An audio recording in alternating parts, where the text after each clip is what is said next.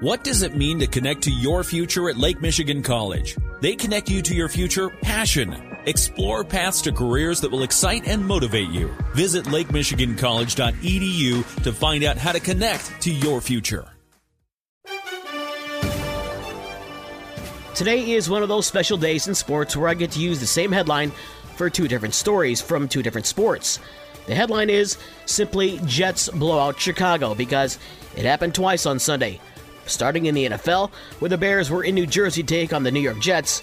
The Bears quarterback Justin Fields was scratched 90 minutes before kickoff with a shoulder injury, which gave Trevor Siemian the start. Jets quarterback Mike White threw for 3 touchdown passes as the Jets blew out Chicago 31-10.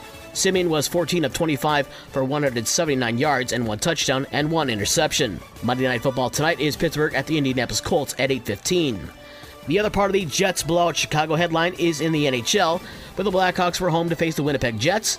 The scoring came early and often from Winnipeg, as the Jets blew out Chicago 7-2 at United Center.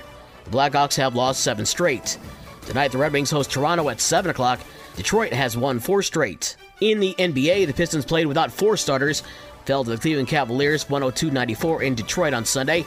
Cade Cunningham, Jaden Ivey, Isaiah Stewart, and Bojan Bogdanovic all sat out because of injuries. Marvin Bagley III had 19 points for Detroit. Indiana fell to the LA Clippers 114-100. Tonight, the Bulls are in Utah at 9 o'clock to face the Jazz, and the Pacers remain in LA to face the Lakers at 10:30. College basketball on Sunday, number 12 Michigan State edged out Portland 78-77 in the 5th-place game of the Phil Knight Invitational. Tyson Walker led the Spartans with 15 points. Eastern Michigan fell to UC San Diego 66-63. Imani Bates had 17 for the Eagles. In women's college basketball, the Michigan State women fell to number 18 Oregon 86-78 in the 3rd-place game of the Phil Knight Invitational out in Portland.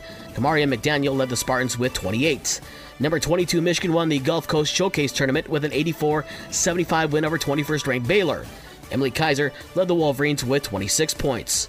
Of course, college football is still buzzing about Michigan's 45-23 blowout win over Ohio State on Saturday. The Wolverines will face Purdue in the Big Ten title game on Saturday at 8 o'clock in Indianapolis.